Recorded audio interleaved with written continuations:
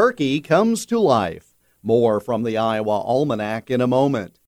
You asked, the City of Waterloo answered. This fall, high-speed internet is coming to a Waterloo neighborhood near you. Waterloo Fiber, as it's called, is a voter-approved, locally owned and operated utility.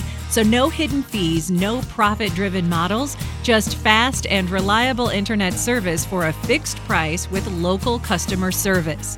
For more information, go to waterloofiber.com to sign up today so you can be notified when the service is available, again, only for Waterloo residents.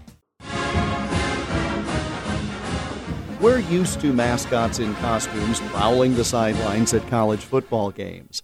But at the University of Iowa, live animals used to be the mascot.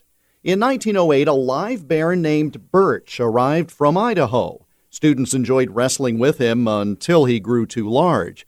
Later, Rex the dog served as the ROTC and university mascot from 1927 to 1932.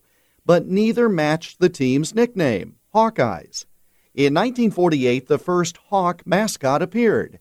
It was in cartoon form, drawn by Iowa journalism instructor Dick Spencer.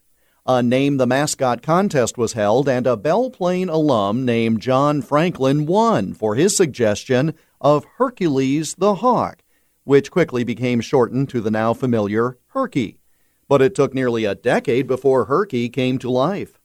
On Friday, October 5, 1956, the first pep rally of the college football season was held in Iowa City. There, a hawk made his appearance, the third live species to be an Iowa mascot, but the first that actually matched the team's nickname.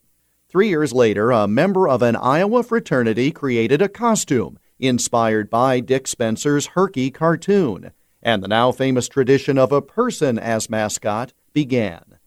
But the first live Herky was an actual hawk, who made his first appearance when Hawkeye fans gathered for the pep rally held in Iowa City on this date in 1956. And that's Iowa Almanac for October 5th. There's more online at iowaalmanac.com. Until tomorrow, I'm Jeff Stein.